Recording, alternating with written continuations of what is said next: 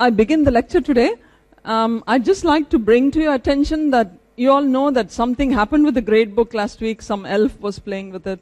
We're sorry about that.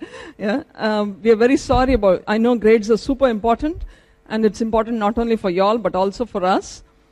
But at the same time, we have edited it now. It looks okay now.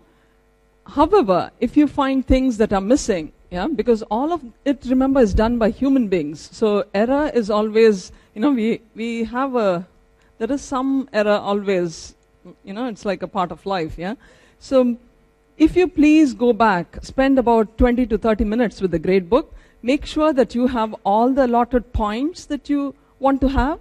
Make sure that your percentage that you have at this point is correct. I think that will be the biggest help for us. If you find something wrong, please bring it to our attention. We'll correct it. Okay? But don't be very much concerned, because this is not the final grade book, okay? Things keep adding on every weekend and so they keep changing. If there is something you notice on the grade book, please bring it to our attention. And just don't be too much concerned about it, because we will not take the grades that you have spent so much time in earning. So whatever you earn, we want you all to get whatever you have earned. Okay? So can I make a request to all of you all to please go back and check your grade book, make sure that your percentage is correct. Okay? Is it okay? Yeah? And we are very sorry for whatever happened last week, but we tried to correct it. But I think there are a few students who keep still having the doubt. So please do it yourself. And if you find a problem, come back and tell us, and we'll try to solve it for you. Okay?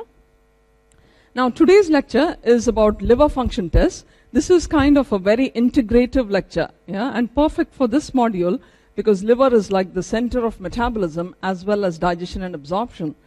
Now, you need to read this lecture for tomorrow's physiology small group. This was brought to our attention last term, and we have put this lecture before tomorrow's small group. So those who are doing the small group today, is it today? Oh, I thought it was tomorrow. Okay, I'm sorry. Is it today? Oh my. A and B. Okay. So listen to it carefully today, and I'm sorry. Okay. Next time. Okay. We'll try to do it better next time. Okay.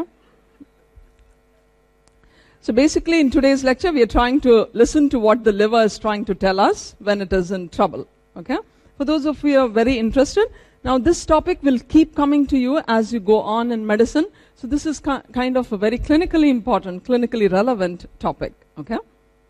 So basically, what are the functions of liver? So remember, when you want to assess the function of the liver, you want to do it by using a panel of tests, and not one single test will give you an idea of the function of the liver. So you want to do a group of tests or a panel of tests when you want to assess the function of the liver.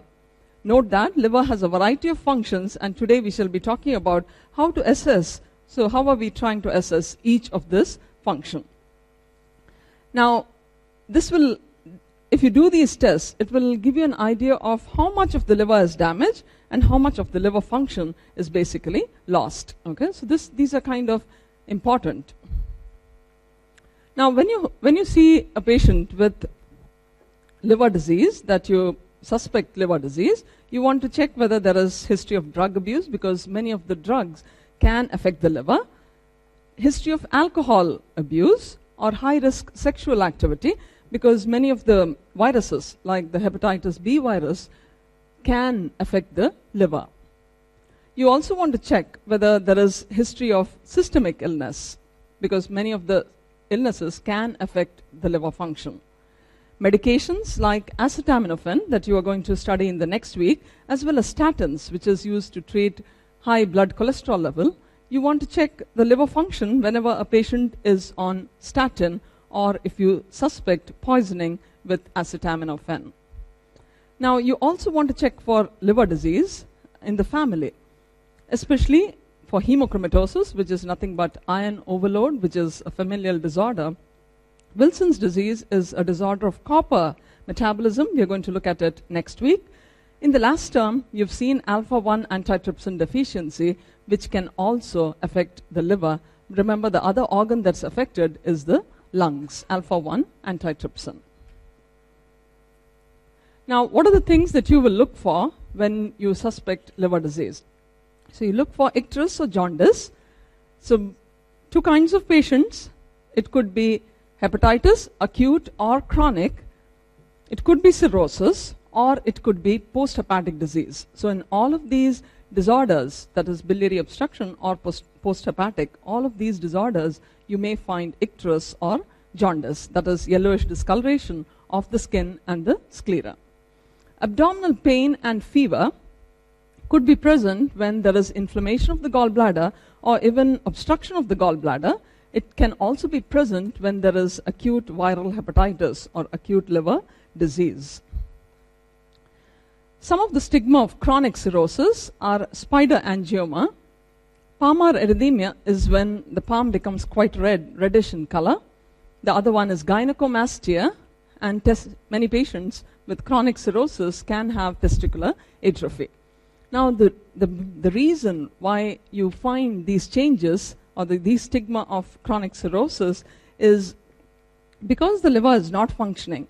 What happens is in males with chronic liver disease, the testosterone is not being degraded or it's not being inactivated. As a result, what happens is there is higher levels of testosterone in the circulation. There is more conversion of testosterone to estrogen by what enzyme? Aromatase. And remember, it can be done in the peripheral tissues. It's called peripheral aromatization. So there is increased peripheral aromatization of testosterone to estrogen. Otherwise, if the liver was normal, it would have broken down or inactivated the testosterone. Now, the other complications of liver disease, and these usually indicate that the liver disease is quite advanced, like encephalopathy, encephalopathy or unconsciousness, ascites, fluid accumulating in the peritoneal cavity, GI bleeding, hematemesis because of varices, and most of the patients with severe liver disease have what's called as coagulation disorders. They have increased tendency to bleed. So today we shall try to explain. At the end of today's lecture, you should be able to explain why is there encephalopathy, ascites, GI bleeding, or coagulation disorders. Okay? So that is what we expect at the end of the lecture. Now this is spider angiomata, gynecomastia, ascites, and jaundice, which are all stigma of chronic liver disease. And spider angiomata, the palmar erythema, and gynecomastia is because of increased peripheral conversion of testosterone to estrogen. Yeah. So these are the different groups that are included, the group of tests that are included under the liver panel. So the first job of the liver is to make sure that it excretes things that are not required. Under that, we look at serum bilirubin levels. There are three components. So we did it last week. One is called as total bilirubin, conjugated, and the unconjugated bilirubin. The next liver function test is you want to look at the enzyme levels, and these can be grouped as whether they indicate liver cell damage or do they indicate cholestasis. So we shall look at those enzymes. GGT has a special place. We'll see what's the role of estimation of GGT. Now, tests for the biosynthetic function of the liver, you want to check for serum albumin because that's the major protein, plasma protein, that is synthesized by the liver. Clotting factors, and associated with that, the test for clotting factors, you would like to do the prothrombin time, which may be affected in patients with quite severe liver disease when a large proportion of the liver is not functioning. Alpha-fetoprotein is normally very, very tiny amounts. It's almost undetectable in a normal person. When you find serum alpha-fetoprotein levels high, the first thing that you think about is, does this patient have, it's considered as a marker for liver cell cancer or hepatocellular cancer. So this is kind of a special test to indicate the prognosis or sometimes even the diagnosis of cancer, liver cell cancer. Finally, test for metabolic functions. You just did the urea cycle. Remember, one of the important jobs of the liver is to detoxify ammonia to urea. So when the liver is in big trouble, the serum ammonia levels increase, and this is mainly going to affect the brain. And this entire condition is called, because the liver is responsible for affecting brain function, we call it hepatic encephalopathy. Okay, we'll try to explain why is that. And you've learned by now that the blood glucose level or the plasma glucose level is maintained. One of the jobs of the liver is to maintain the plasma glucose level. So what happens in patients with chronic liver disease is they may have alterations. It could be hyperglycemia or hypoglycemia. So just pay attention to the blood glucose level in patients with chronic liver disease. Now we have talked about serum bilirubin in the last week. Now remember that in patients with liver disease, it could be acute hepatitis or chronic cirrhosis. In both of them, you find there is elevation of both conjugated as well as unconjugated bilirubin. So we have seen that in the lecture under jaundice. The explanation for increase in conjugated bilirubin is because the liver function is affected, and most of the time what happens is, imagine it's a patient with viral hepatitis. What happens is the hepatocytes are swollen because of the inflammation. Now when these hepatocytes swell, what happens is they tend to obstruct the tiny biliary canaliculi that are present next to it. And this phenomenon is called as intrahepatic cholestasis, because this obstruction is happening within the capsule of the liver. So you all know anatomy. So this obstruction is happening within the architecture of the liver or within the capsule of the liver. So conjugated bilirubin is increased because of the phenomenon of intrahepatic cholestasis. Unconjugated bilirubin, on the other hand, is increased because the liver is not doing its job well. It's not taking up bilirubin from the blood or unconjugated bilirubin from the blood, and also its conjugation capacity is kind of reduced. So conjugated bilirubin is elevated because of intrahepatic cholestasis. So conjugated bilirubin cannot be secreted. It is going to be put back into the blood or regurgitated back into the blood. Now in cholestasis or posthepatic jaundice also, you find you find that the patient has jaundice. Now if you look at the bilirubin numbers, you find that in these patients there is mainly an increase in what kind of bilirubin? Posthepatic. What kind of bilirubin is elevated? It's mainly the conjugated or the direct bilirubin. And it's increased because of the obstruction, the liver is not able to put out conjugated bilirubin into the bile. So the liver does not keep conjugated bilirubin, it puts it back into the blood. Now in these patients, you also find, if you do a dipstick with urine, you find that the urine is dark colored, and that's because of the presence of conjugated bilirubin in the urine. Okay? Now if the obstruction is complete, the patients may also have a pale colored feces, and if the obstruction is complete, urobilinogen is also absent in the urine. However, sometimes you may find patients with prolonged cholestasis. That means the obstruction has been present for a few months. You may find that there is a tiny increase in the unconjugated bilirubin also. So when you find an increase in unconjugated bilirubin, what you have to think about is, this cholestasis has been present for a long time. As a result of the back pressure, what happens is the hepatocytes around the biliary canaliculi are now destroyed. So this is usually more commonly seen in prolonged cholestasis. However, when you look at the actual numbers, the number of conjugated bilirubin is always higher. The unconjugated may be elevated, but it's to a tiny extent. So that number may be important too. So what do we conclude at this point is that if you just look at bilirubin, you may not be able to actually differentiate between whether it is hepatic disease or is it posthepatic. So you want to do other tests. So in other words, I'm just trying to justify why do we have to do so many other tests to make sure that the liver function is normal. Okay? Now this picture will tell you, again I'm trying to explain intrahepatic cholestasis here, where because of the inflammation, the green things that you see here are the biliary canaliculi. The tiny biliary canaliculi.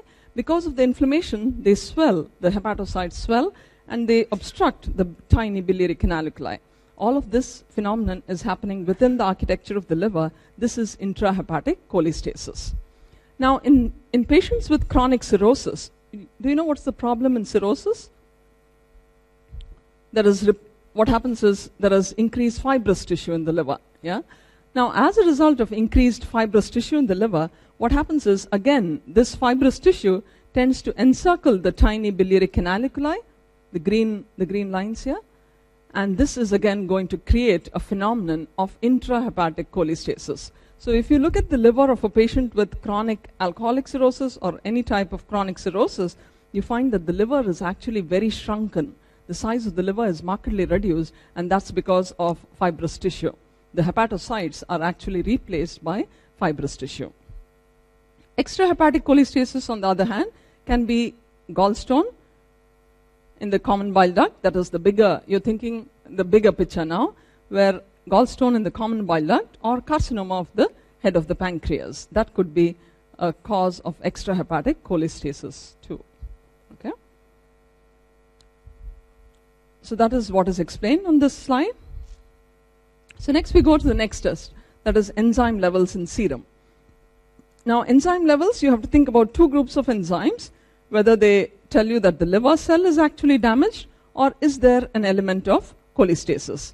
And sometimes you want to look at the fold increase, because if you want to think about hepatocellular damage, you're thinking about a fourfold, fivefold increase in that group of enzymes. Whereas if cholestasis is the main phenomenon, you will find that there is a fourfold or tenfold increase in this group of enzymes. Yeah? So the degree of the elevation of the serum enzyme, that is times the normal limit, is sometimes it gives you an indication of the extent of the damage, or can even tell you whether it is mainly cholestasis or is it mainly liver cell damage. Now, all of these you have studied before. So what I want you all to focus on now is, if you have a patient with acute hepatitis, what enzyme do you look for? It is mainly the aminotransferases. You just studied about the aminotransferases. There are two in the liver, ALT and AST. There are many more, but these are the ones that are most clinically relevant. ALT is alanine transaminase versus AST is aspartate transaminase or aminotransferase. Now, if you see a patient with acute liver disease, you find that ALT elevation is much more than AST. Both of them are elevated, but the amount of ALT elevation is much more than AST. Yeah? So L for the liver, and you're thinking about acute liver disease. Now, whereas if the patient moves on into the chronic state, so from the acute stage, he has moved on to the chronic stage. For example, a patient with long-standing cirrhosis. It could be most commonly alcoholic cirrhosis. There is a classical finding that you see, and that is the AST levels are almost double the ALT levels. So there is what's called as a 2:1 ratio. Note that there is a change. So if it is acute, ALT is much more than AST, whereas alcoholic cirrhosis, so remember this is a long-standing process, the AST levels are now almost double that of ALT. Both may be elevated, but if you do the ratio, you will find that, for example, you may find like 500, and this will be about 250, if you want to get the idea of numbers. Both are elevated. Okay? And these are two cardinal findings that you want to look for in patients with, and this can help you in classifying whether it is something that has happened a few days ago or is it something that has been happening over months. Okay? So whether it's acute versus chronic. Now the enzymes that belong to or that will identify whenever you find an elevation of these enzymes, that is ALP or GGT, you think about obstruction to the bile duct. Yeah? Two important enzymes, ALP and GGT. There is an important difference between the two. Alkaline phosphatase, both are usually secreted from the biliary canaliculi. Alkaline phosphatase is also present in the bone. So when you find an elevation of alkaline phosphatase, it does not always mean liver disease. So you always, whenever you find a patient with alkaline phosphatase elevation, only elevation in alkaline phosphatase, most likely this is not the liver. You want to check by doing the GGT levels. Yeah? So ALP and GGT, if both are elevated, most likely there is an element of cholestasis. It could be intrahepatic or extrahepatic. Most often, if you want to differentiate between intra versus extrahepatic, in extrahepatic obstruction, that is when the patient has a gallstone, the elevation of both these enzymes is much higher than in intrahepatic cholestasis. If you find an elevation just in GGT, ALP is kind of normal, GGT is elevated. So then you think about, has the person recently consumed alcohol? Because alcohol can induce this enzyme. That means increase the synthesis of this enzyme, that is GGT. Yeah? So there are mainly three situations that I want you all to pay attention to, which is on the next slide. So if both are elevated, ALP and GGT, most likely it is cholestasis. And then you want to see whether it's intrahepatic or is it extrahepatic. If it is just an elevation ALP, GGT is normal, then you have to think about some other tissue responsible for this elevated ALP. So think about the bone. If it's a female, think about the placenta. Is she pregnant? Okay. Just an elevation in GGT and ALP is normal, then most likely it may be some inducer of enzyme synthesis. It may be alcohol, it can be drugs. Many of the drugs are inducers of enzymes in the liver. Okay. So these are the three situations that you want to think about. Try to answer this question. Okay, so you can go home and read that for that 1 hour. People in the A and B group, yeah. You have again 3 lectures only today, okay. Next time we'll do it better, okay. There's always a next time, thank God.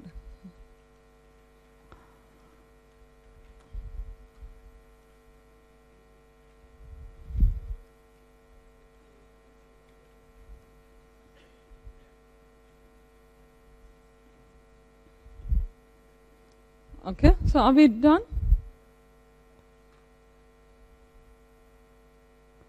Okay. Acute hepatitis, you want to mainly look for aminotransferase. What happens is the liver hepatocyte is damaged. These enzymes will run out into the blood, which are normally very low in the blood. Increased serum ALP may be present, but the elevation is kind of low. When you find mainly an elevation in ALP, that is, or did you just read it as ALT? Okay, I don't know. ALP is mainly cholestasis, alkaline phosphatase. Okay, don't confuse between ALT. There's just one alphabet. I just realized now. Yeah, one alphabet. So don't mix up the two. Okay.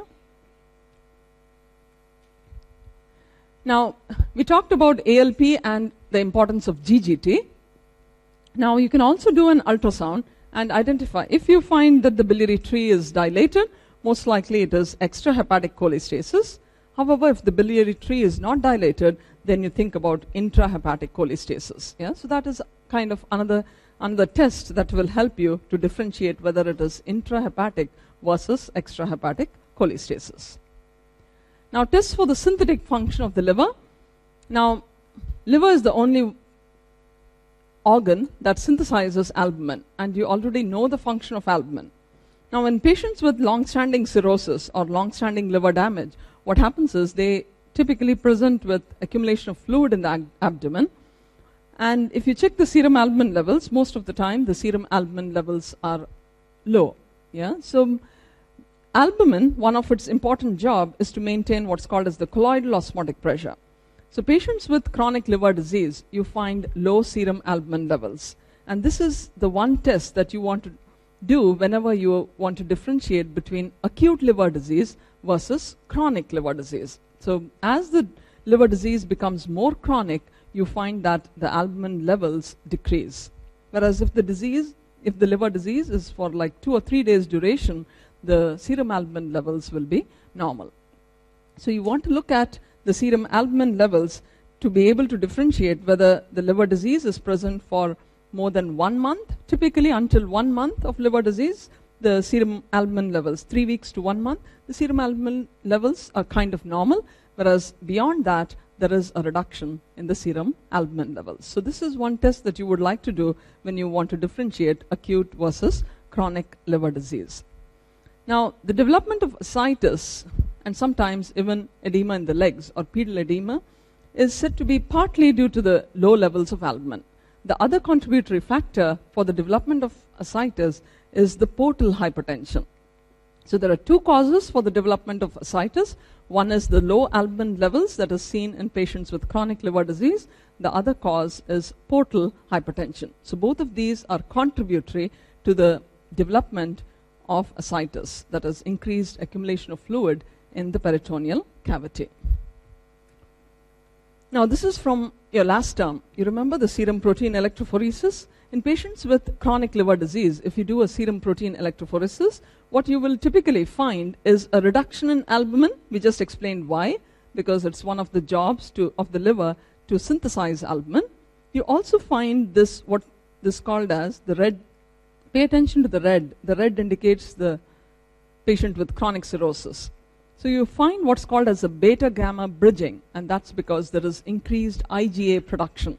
And there's, it appears like a single band. So the beta and the gamma. So this you have studied last term. So we won't go too much into the electrophoresis pattern.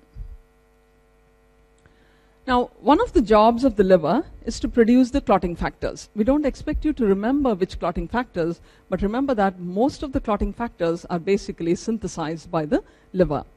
Now, one of the tests to assess that your blood clotting or your coagulation pathway is normal is the prothrombin time, which basically detects the extrinsic cascade. Yeah? Does it seem like deja vu somewhere? All of this you've done last term, you remember? Yeah? So prothrombin time is typically done in patients with liver disease because it's found that many patients with liver disease, especially extensive liver disease, they have a prolongation of prothrombin time, or they have a bleeding disorder. That means they tend to bleed excessively. There are two explanations for why a patient with chronic liver disease or patient with extensive liver disease has increased bleeding tendency. One of them is the job of the liver is to synthesize clotting factors. So when this job of the liver is affected, that means the liver is not well. So what happens is there is less production of the clotting factors from the liver. And this is going to result in less of the clotting factors in the circulation and increased tendency to bleed. Yeah? Or in other words, a coagulation defect. Now there is another job that the liver does in relation to clotting, and that is what's called as the post-translational modifications of the vitamin K dependent clotting factors 2, 7, 9 and 10. So in patients with liver disease, even that function may be affected. That is, the post-translation modification of the clotting factors is also affected. So there are two factors basically contributing to the bleeding tendency, the increased bleeding tendency.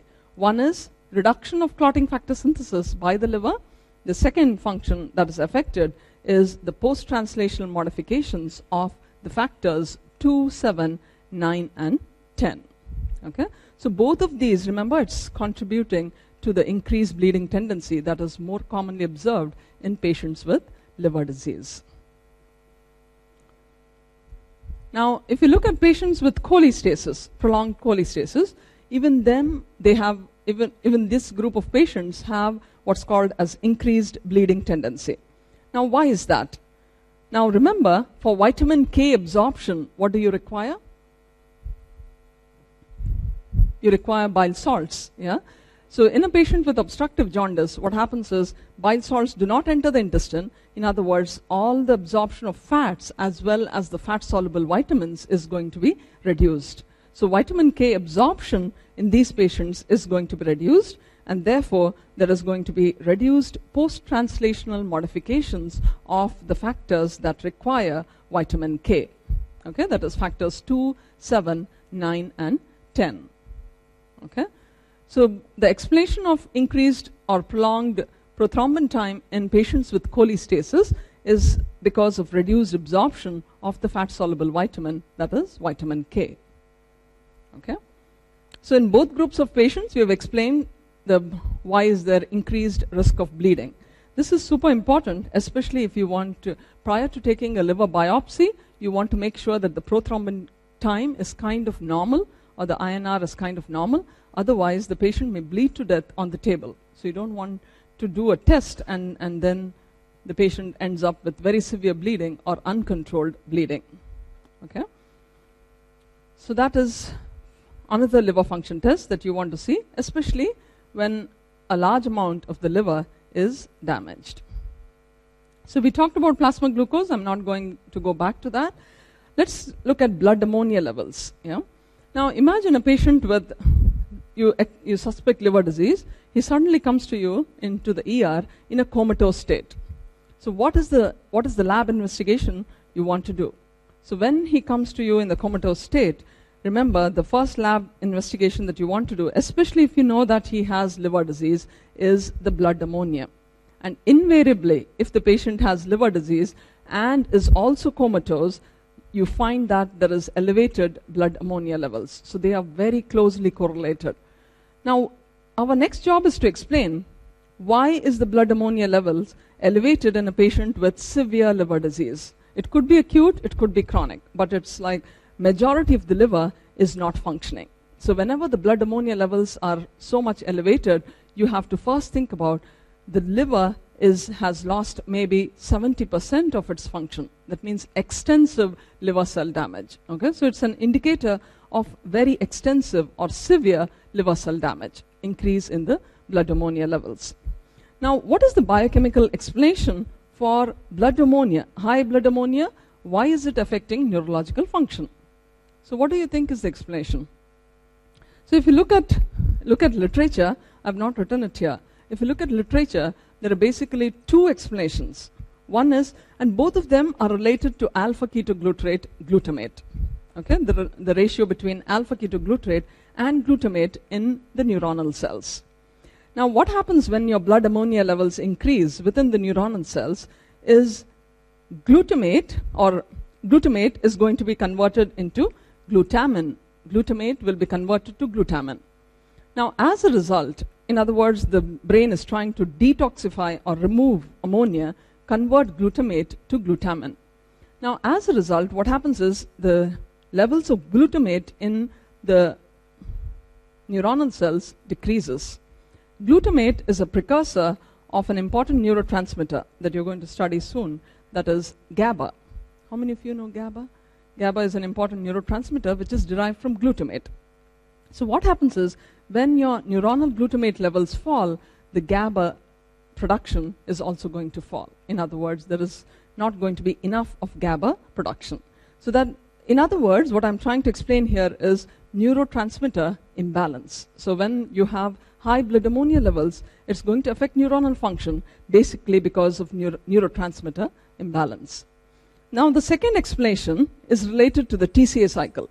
Remember, the brain requires large amounts of ATP, and that is mainly produced by the TCA cycle. Now, alpha-ketoglutarate is a component of the TCA cycle. When the blood ammonia levels increase, what happens within the neuronal cells is alpha-ketoglutarate is going to be converted to glutamate, which is then converted to glutamine. That means you're removing alpha-ketoglutarate from the TCA cycle. So what happens then? The TCA cycle becomes kind of, it's not as functional. And that is the explanation for the reduced ATP production, because the TCA cycle is affected. Note that for both these causes, it's basically the alpha-ketoglutarate, glutamate, and glutamine, which are basically responsible. There's an altered ratio of these three compounds, which is responsible for the encephalopathy or the neuronal manifestations, the neurological manifestations seen in patients with liver disease. Okay? Now, the next function is, one of the jobs of the liver is lipid metabolism. Now, in patients who have consumed alcohol over periods of time, you find that the liver may be enlarged, and if you take a liver biopsy, you find that the liver cell is kind of filled with vacuoles of lipids. And this situation, where there is increased TAG accumulation in the liver, this is called as fatty liver. Fatty liver. Yeah? Now, there are different explanations for fatty liver. One of them is when you metabolize alcohol, there is increased NADH by NAD plus ratio, and as a result, beta oxidation is somewhat inhibited. So that's the first explanation. The second explanation is most likely fatty acid synthesis is increased because of higher levels of acetyl-CoA. And the third explanation is the secretion of VLDL, which puts out the tag from the liver cells into the blood. This secretion is affected by alcohol. More about this you're going to study under alcohol metabolism. So for now, keep it at the back of your mind. It will come back to you, I think, on Monday next week. Okay? So don't be too much concerned about that for now. Now there are other special tests. We talked about alpha-fetoprotein, which is a marker for liver cancer. Patients with iron overload, you want to do the iron markers. Patients, if you suspect Wilson's disease, you want to do serum ceruloplasmin, which is usually reduced, and alpha-1 antitrypsin if you suspect alpha-1 antitrypsin deficiency. Okay, so this is, I think we have looked at all the liver function tests. Why do you want to use it? When we want to see how much is the damage and what kind of damage. Is it basically hepatic or is it post-hepatic? The extent of damage, so basically the level of enzymes, the level of bilirubin, and the amount of albumin or the blood ammonia levels will give you the extent of damage.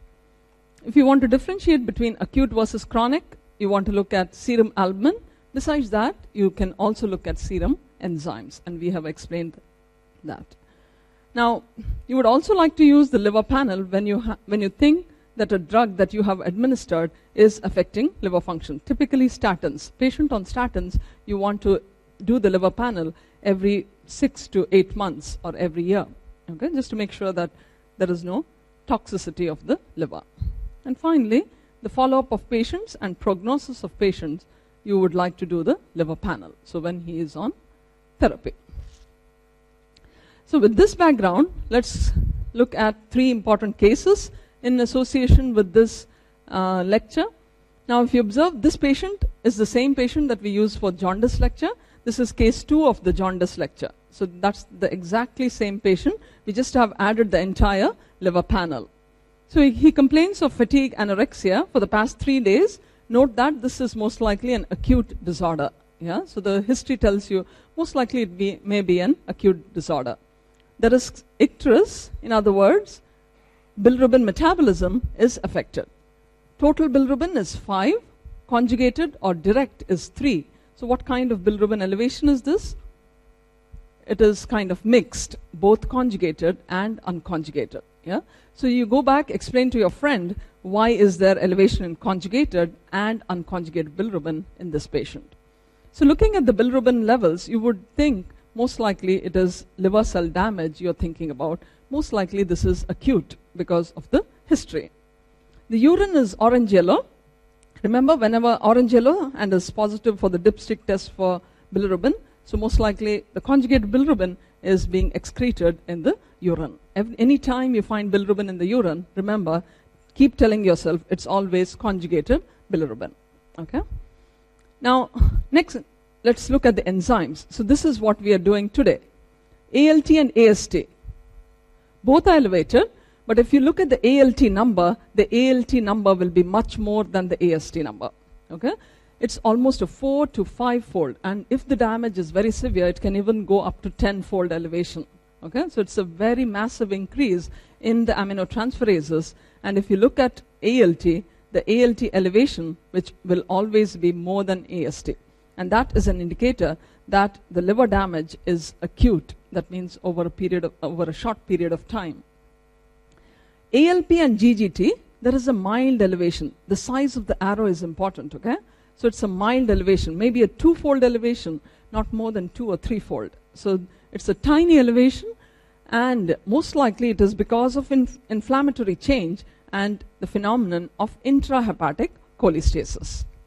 Serum albumin is normal, and this tells you that the liver, this is almost like confirming that the liver damage is not more than 3 weeks old. In other words, it is an acute disorder. This function of the liver is not yet affected. Okay? The prothrombin time, now if the liver damage is very extensive, yeah, sometimes patients with viral hepatitis have these AST and ALT levels of like 1,000. So then you think about a huge proportion of the liver is damaged, and it may affect prothrombin time. In other words, they may have increased bleeding tendency. Okay, so if it is elevated, it is your job to make sure that the prothrombin time is normalized before you prick the patient. In other words, before you do a liver biopsy. And we have explained why is the prothrombin time elevated. Okay, basically two factors. Less synthesis of the clotting factors, less gamma carboxylation of the vitamin K dependent clotting factors. So all these lab will tell you most likely it is liver cell damage and most likely it is acute. Two important causes at this time in year 1, I think you want to think about viruses, hepatitis virus A or B or C, or drug induced. Yeah. So one of them, it could be toxicity of the drug or suicidal consumption of the drug. Yeah.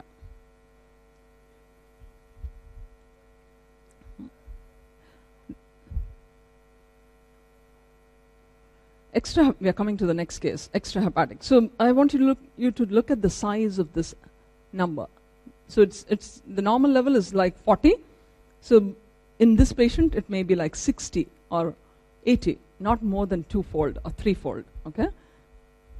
Whereas look at case report number 2, which is basically a case report number 3 from the jaundice lecture. Yeah.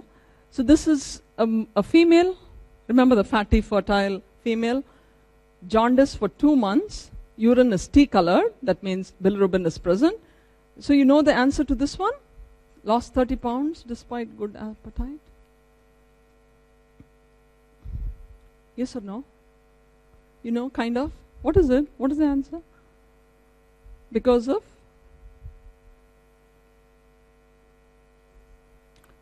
No, she has a good appetite, so I wouldn't think carcinoma of the pancreas. Malabsorption, yes, good. Malabsorption of what? Fat, yeah, lipid malabsorption. It could be cancer of pancreas too, but before that I want you all to think about steatorrhea, malabsorption, yeah? So before you go on to the cancer. Now, lab tests on admission, total bilirubin elevated, conjugated elevated, we have explained why is that. Bilirubin is positive in the urine, and that will tell you that the conjugate bilirubin that's increased in the blood is going to be found in the urine. Urine urobilinogen is absent. That signifies that the obstruction is complete. Yeah, this tells you that obstruction is complete. So that is what we have seen in the previous lecture. Let's come to the down below. In this patient, ALT and AST may be slight. Note the size, the slight elevation of ALT and AST. What does that tell you? That the obstruction has been there for some time and the back pressure is destroying the hepatocytes. It's killing the hepatocytes around the biliary canaliculi. And that is why there is a tiny elevation of ALT and AST. Note this number. The number is quite small. Okay? Look at these two, ALP and GGT. There is a marked elevation in both ALP and GGT. When you find elevation in both ALP and GGT, you want to think about cholestasis. Yeah? You want to think about cholestasis. Yeah? Now in some patients, in some labs, GGT is not done, but when you have all of this together with ALP elevation, then again, most likely it is cholestatic jaundice. Okay? Serum albumin in this patients are normal. Why is that? Because the liver function is basically not affected. The liver is normal. What is defective is the exit pathway, that is a block in the common bile duct. The prothrombin time may be elevated, and if you find an elevated prothrombin time, that tells you that there is reduced absorption of vitamin K and therefore reduced gamma carboxylation of the clotting factors that require vitamin K. Okay? So this indicates a cholestasis. Cholestasis is the major component. It can be gallstone or carcinoma of the head of the pancreas. Yeah? Basically, you're thinking about extrahepatic cholestasis in this patient. Okay? Now the next, did I answer your question? I think so, right? I think we answered. Okay. Case report number 3 is our new patient for the day. And he is a 45-year-old man with abdominal distension. In other words, we want, what is this one called? It's also ascites, yeah? So fluid in the peritoneal cavity. And he is repeatedly admitted over the past 3 years, and there is repeated removal of the ascitic fluid. You have to be able to explain why is there ascites. Why is that? Because of the low albumin and because portal hypertension. Okay. Now, 1 month ago, he had a history of hematemesis. Again, that hematemesis, why is there hematemesis? The portal hypertension is going to cause varices, esophageal varices. Also, what is another factor that can contribute to the bleeding?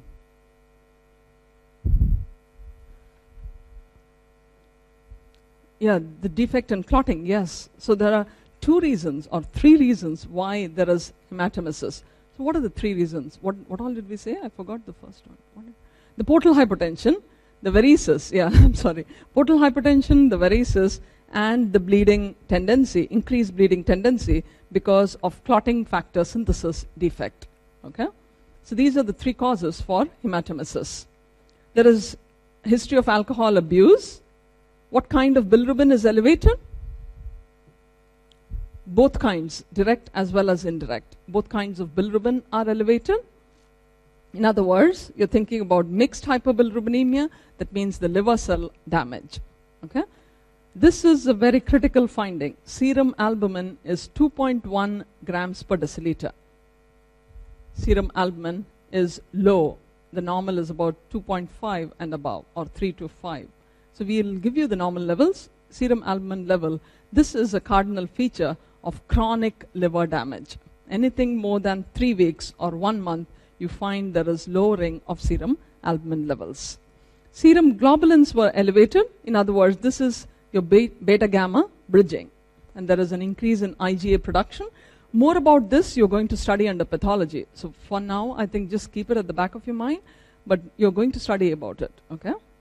Now coming to the enzymes. Now since this is alcoholic cirrhosis, and there is portal hypertension and all of that, in other words, it is a chronic disorder, AST is much more than ALT, and if you do the actual calculation, you will find that the ratio is close to 2, or of kind of 2. This is almost it's almost indicative of alcoholic cirrhosis. ALP and GGT may be mildly elevated. Note the size of the arrow. There may be elevation, and we explain there is fibrosis, and as a result, this causes what's called as intrahepatic cholestasis. Now, GGT elevation, there is one more explanation. Note that alcohol abuse will kind of stimulate this enzyme, in other words, induce this enzyme, and that is the explanation for slightly more levels of GGT elevation. Okay? So if you find that is the explanation. Now, prothrombin time is increased, and we have explained why is that. Okay? Now, this patient, typically after an episode of hematemesis, if he comes to you in the comatose state, what other lab will you look for? He comes to you, you know that he is a patient with chronic alcoholic cirrhosis. He comes to the ER in a comatose state. What lab finding do you want to look for? Blood ammonia, yes. And what will you invariably find? High blood ammonia levels. Okay, so this patient, if he comes to the ER in a comatose state, the first thing that you want to look for is the blood ammonia levels. And that tells you that the liver damage is kind of extensive or very severe and requires immediate treatment. Okay? Read this question carefully, okay? Because sometimes they tell me that it's tricky. I don't feel it's tricky.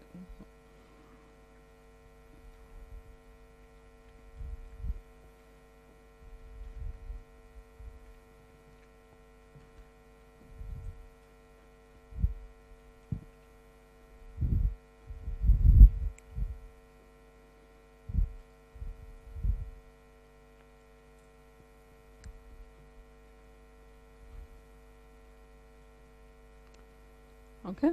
Any more responses?